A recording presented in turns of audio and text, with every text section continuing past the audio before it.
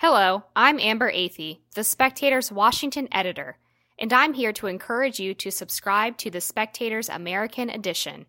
If you visit spectator.us/subscribe, you can get our print and digital edition for just $7.99 a month. This means you get unlimited access to our amazing website, and we'll send you a beautiful 80-page monthly magazine. You'll also have access to our mobile app.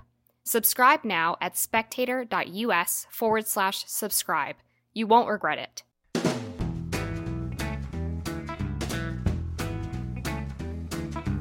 Hello and welcome to the Americano podcast, a series of discussions about American politics and now the Joe Biden presidency. We will be looking at how a 78-year-old president will change America, and we'll be asking if normalcy, which is what he promised to bring, has returned to American politics. The answer, of course, is no.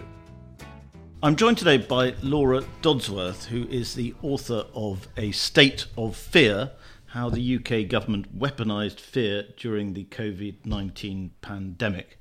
Now, Laura, most of your research has been on Britain and the British government and its handling of the COVID pandemic. But you've written this article for Spectator World, the US edition of The Spectator, which looks at how in America and indeed all over the world, vaccine persuasion or vaccine encouragement is teetering into vaccine coercion and emotional manipulation. Can you tell us a little bit about what you've discovered?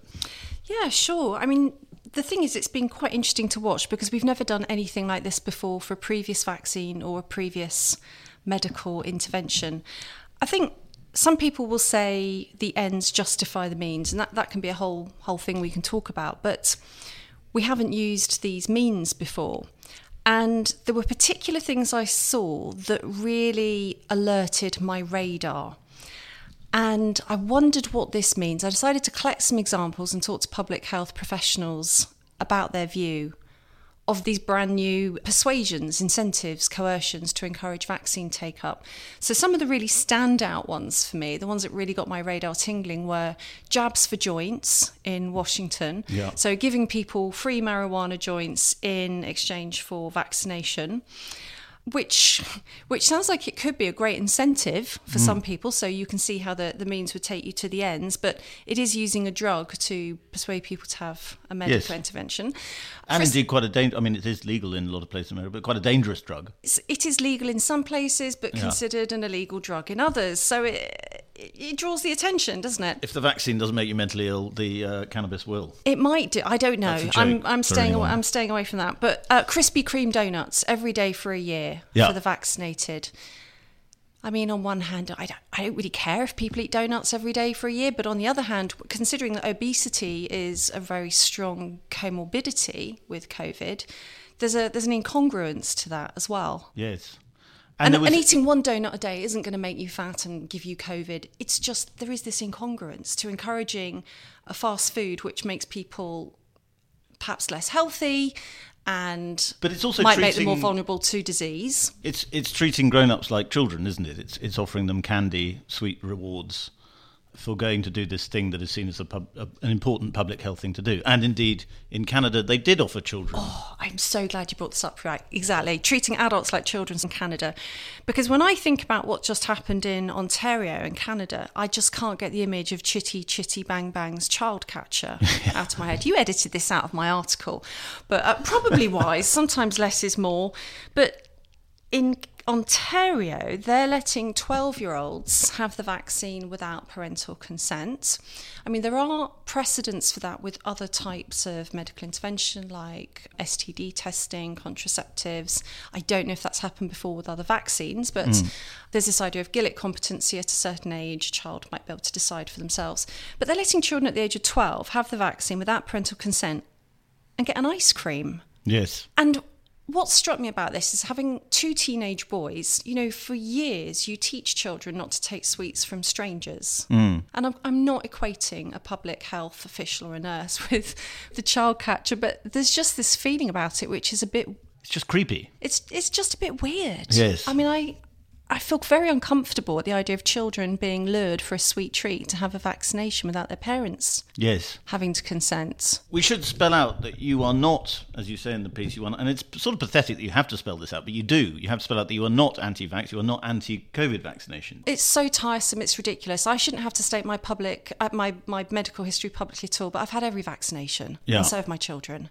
But you do. I must not be characterised as anti-vax. I'm not anti-vax at all. But I am intrigued, interested, and slightly concerned by the panoply of persuasions being used to encourage the COVID-19 vaccine. Another one that really got my attention was seeing the words "vaccine saves" projected onto Christ the Redeemer in Rio. Yes. Now, fair enough to say that the vaccine can save lives, but that's a very interesting intersection of the old religion with what is beginning to feel like a new religion. Yes. Previously, we'd have said, or Christians would have said, that faith saves, belief saves, Jesus saves. Yes. And now it's vaccine saves. So I don't know if it would be fair to call that coercive. That's not what I mean. It just got my attention. I thought, what are we doing here? What kind of messages are we putting out to encourage vaccine uptake?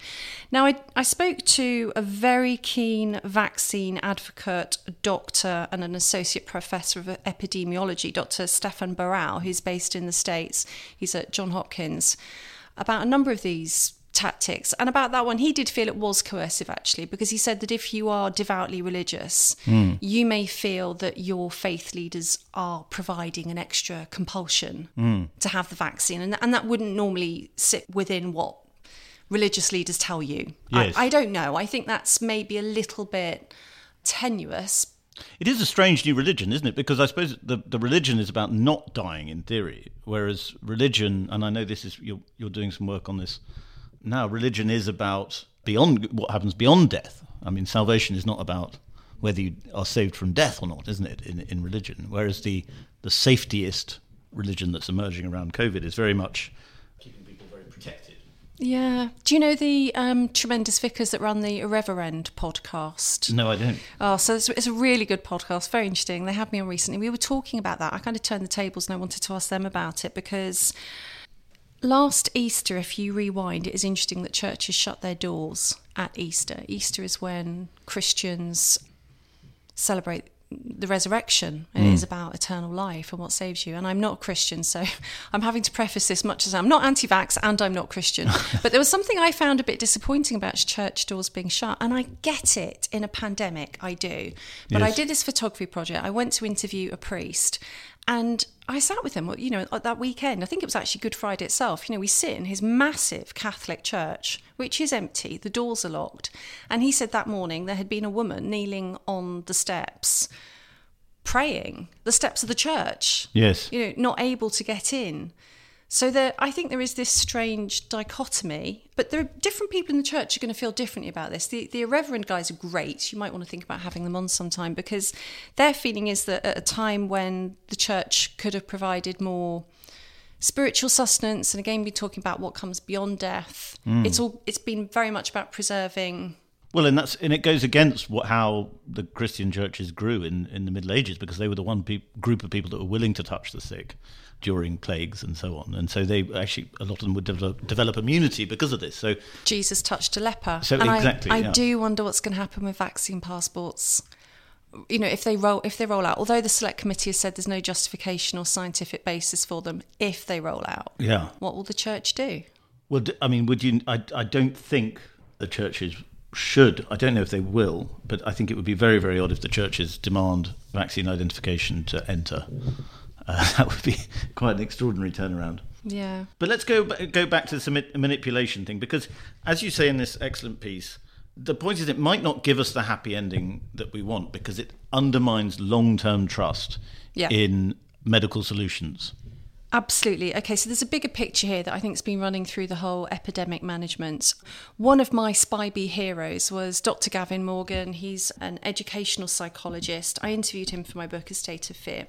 Now, he was one of the few people I gather at the beginning who said, if we lock down, how are we going to come out? If we close schools down, how will we reopen them? The easy thing is shutting a school down or shutting society down. Reopening is much harder, especially when the messaging has been heavily fear-based. How do you bring people back down from fear and reopen? So that's a whole other conversation, and this is what my book's about. But I think there's a similar thing with the vaccine campaign. Everybody wants to race to the finish line. Just get the pandemic over. Just get back to normal. But I think there's a sense after all this time people will do anything to get back to normal. But it's never been normal to dangle all of these persuasions in front of people to get them vaccinated. And I do wish that we'd pause and have a think about the nature of these persuasions. Now, there isn't any public health documentation that makes it very clear what sort of incentive is and is not acceptable with a vaccine. But Dr. Stefan Barral, one of the interviewees for this piece in Spectator World, did point me towards a Health and Human Services document which states that payments for participation presents an undue influence, thus interfering with the potential subject's ability to give informed consent. And that was very much the view of other professionals I've spoken to in the UK as well, including Dr. Jackie Castle, who's a very keen vaccine proponent, public health specialist. Your informed consent for a medical intervention should be based on the risks and the benefits of the intervention itself. There shouldn't be a prize at the end in order to have it. So while it might encourage some people to get towards the finish line, there's a risk it could also damage informed consent, which is why people are having the medical intervention, as well as trust in this particular vaccine campaign and also future public health programmes. Well, and we're getting to the most difficult as far as the government trying to do it phase of the vaccine rollout, which is as we get to younger age groups in America and in Britain. And it seems one method of persuasion that's going to be talked about, and this may be the right thing to do. I'm not saying it's necessarily the wrong thing to do, but it's to talk about long COVID, because for young people, they don't really have a lot to fear from COVID. So the only way you're going to persuade them to take up the vaccine, for a lot of them, although take-up seems to be pretty high so far, is to talk about the possible dangers of long COVID. Is that something you're worried about? I haven't really heard too much about it, and I also haven't looked into long COVID too much. I think there are very different medical views about that. I think there is a sense that it's being used in order to stimulate fears, to encourage compliance with either restrictions or vaccine take-up. But I haven't looked into the real risk of COVID, long COVID, and I don't feel well placed to comment on it. I just think that medical interventions should be presented purely in terms of medical risk and benefit, and it has to be honest and it has to be fair, because every intervention comes with a health risk, comes with adverse effects, even in very, very rare cases, deaths. Yes. And you have to be honest about the risk-benefit calculus.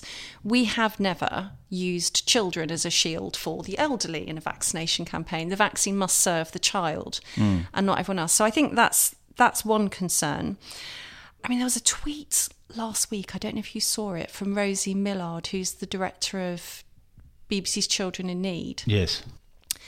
And I might not remember exactly word for word, but it was something like, should parents have a say in vaccinating their children? Yeah.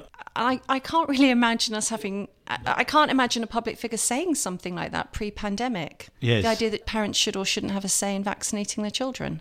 Yes. If not the parent, then who? Well, yeah.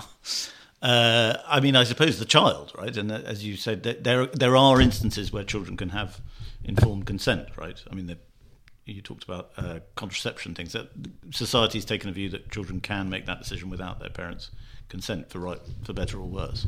Yeah, but this isn't this.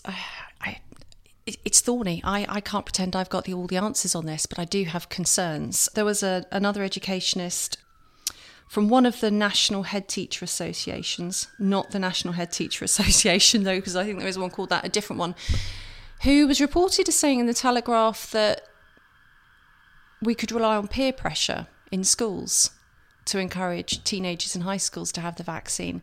And what worries me about that is, as a mother of 2 teenage boys, 1 week they get an assembly on not succumbing to peer pressure and taking drugs.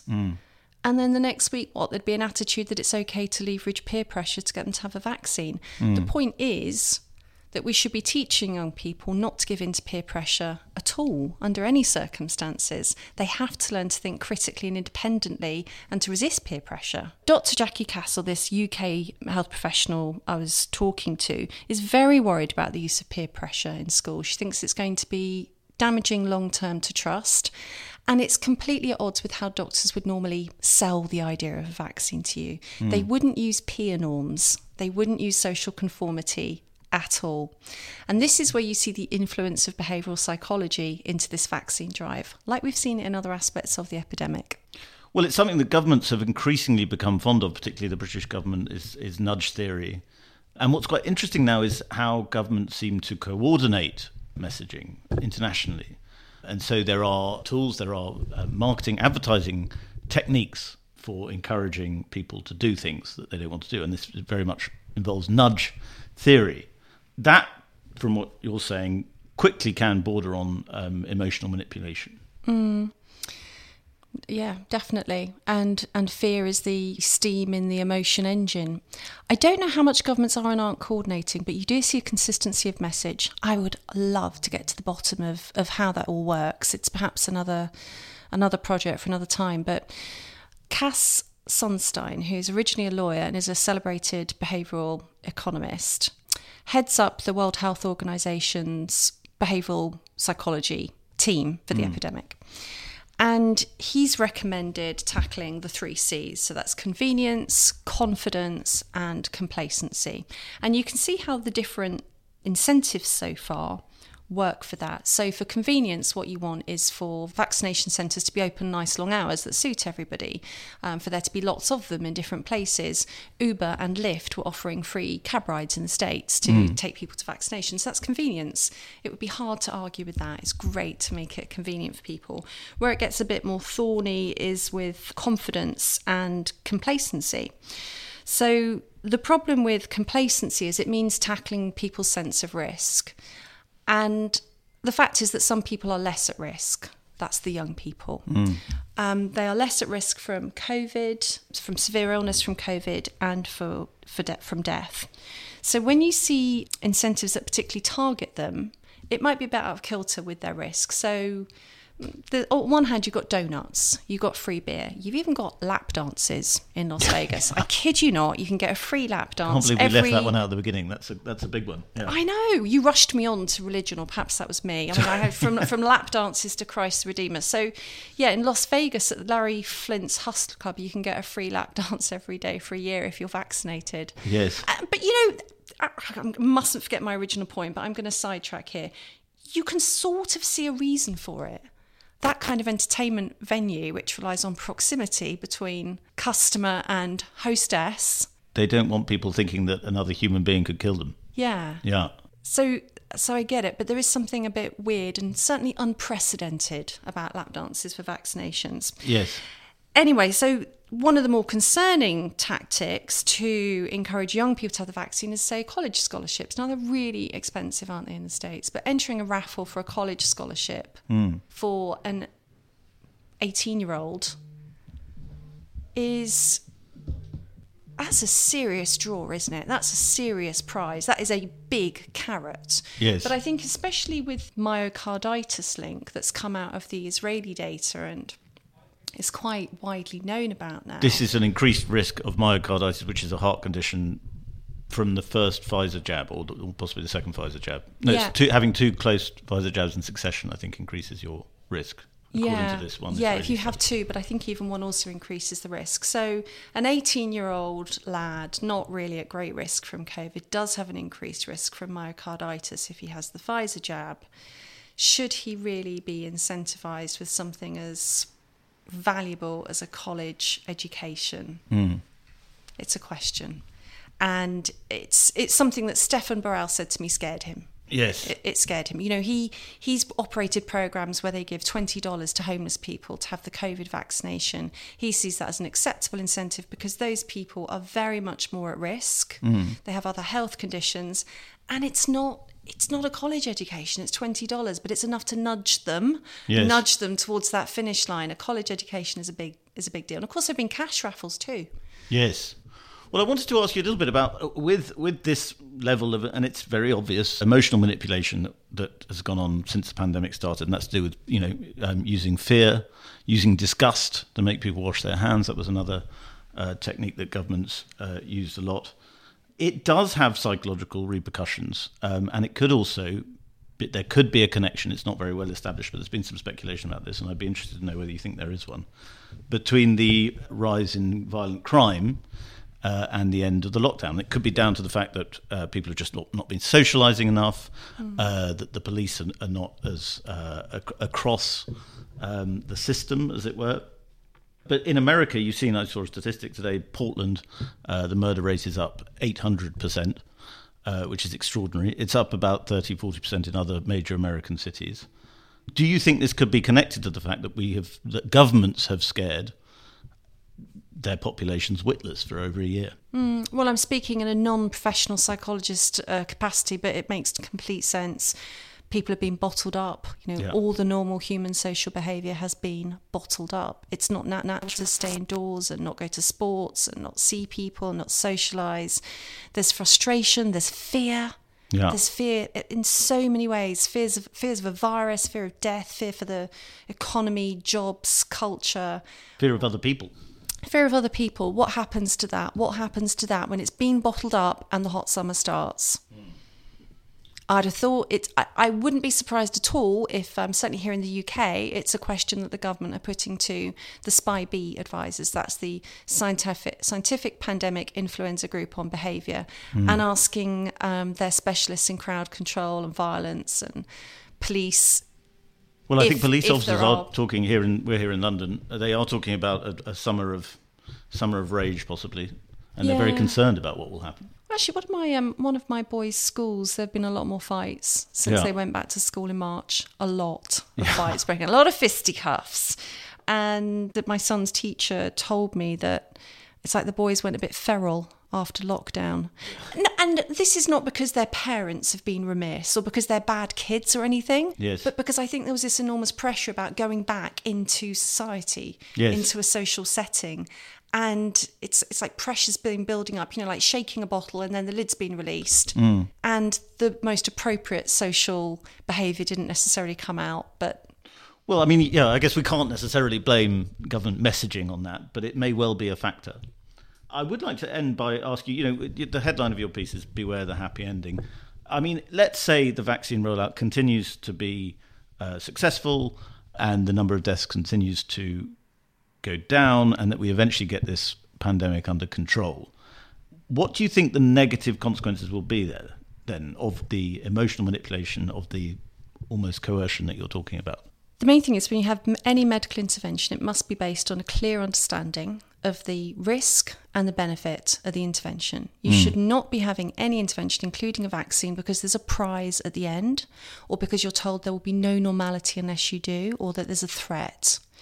There was a quite extraordinary NHS document published in December 2020 entitled Optimising Vaccination Rollout, Do's and Don'ts for All Messaging, Documents and Communications in the Widest Sense. It's since been unpublished. I don't know why it's been withdrawn, but I'm going to take a guess that there would have been an outcry among doctors and nurses about it. It said things like, normality can only return for you and others with your vaccination. It's true that reaching herd immunity through vaccination and people who've caught and recovered from COVID is what's going to get us back to normality. Yes. But that's emotional manipulation. It could simply be the risk of the disease is this, the tiny risk of the vaccine is this, and the benefit of it is this, and now will you have it, please? And treat people like adults, give them the facts. When I spoke to a doctor about that document here in the UK, she said she could not imagine a doctor or nurse ever being able to use the words that were provided in that document. There were so many examples of exact phrases that should be used. And it exposes the kind of divisions, even fault lines, that you get between the different disciplines. This is where behavioural psychology doesn't quite understand how doctors and nurses do their jobs. Yes. They do not use peer norms and social conformity and emotional manipulation to sell a vaccine. I think the danger in all of these tactics is that later on, when you see in the media about adverse effects like myocarditis, how is a generation of young people going to feel if they were incentivised to have a drug that ultimately might have created a net cost for their age bracket? For instance, I don't know if it will work out like that or not. We should only be presenting medical interventions on the benefit they present to that particular category of people. And we should be clearer about what our priorities are. We shouldn't race to a finish line without thinking about what the end point we really want to end up at is. And it should be trusting governments and trusting public health messaging. When I see a mixture of campaigns like Jabs for Joints, or in the UK recently, we had our first big incentivised campaign, which was free football tickets for people at Charlton Athletic. For the first 1,000 people that got vaccinated got a free football ticket. That makes me feel a bit concerned about where we're heading and what's going to happen to long-term trust. The COVID vaccine isn't necessarily a sprint either, it's a marathon if people need yearly boosters. Yes. And therefore, if you undermine trust early on, which is what we could be doing, could have very, very fatal consequences. And something we've talked about on this podcast before is how, if you look at the last decade, trust in politics has gone down, trust in the financial system has decreased, trust now in medical authority, in the medical authorities, has gone down. So you have a kind of collapse in trust that could have very, very serious and very, very dangerous consequences. Well, I'm worried about it, but it's also part of a general trend, I think, in public health to infantilise people a little bit. I think people can be trusted with the facts and the information and act like responsible adults and just make decisions for themselves based on facts. And I don't know why we should move away from that as a default position. Not everyone's going to feel the same. Somebody in this office on the way in told me they think that the range of incentives is brilliant because it will help us get to the finish line more quickly. We just need to be aware that we've crossed a Rubicon, and we need to be aware of what our priorities are when we do that. Laura, I think we'll end it there, but thank you very much for coming in, and please join us again soon. I'd love to. Thank you very much. Thank you very much for listening to that episode of Americano. If you enjoyed it, please subscribe. And if you really enjoyed it, please leave us a star rating, preferably 5 stars, and a review.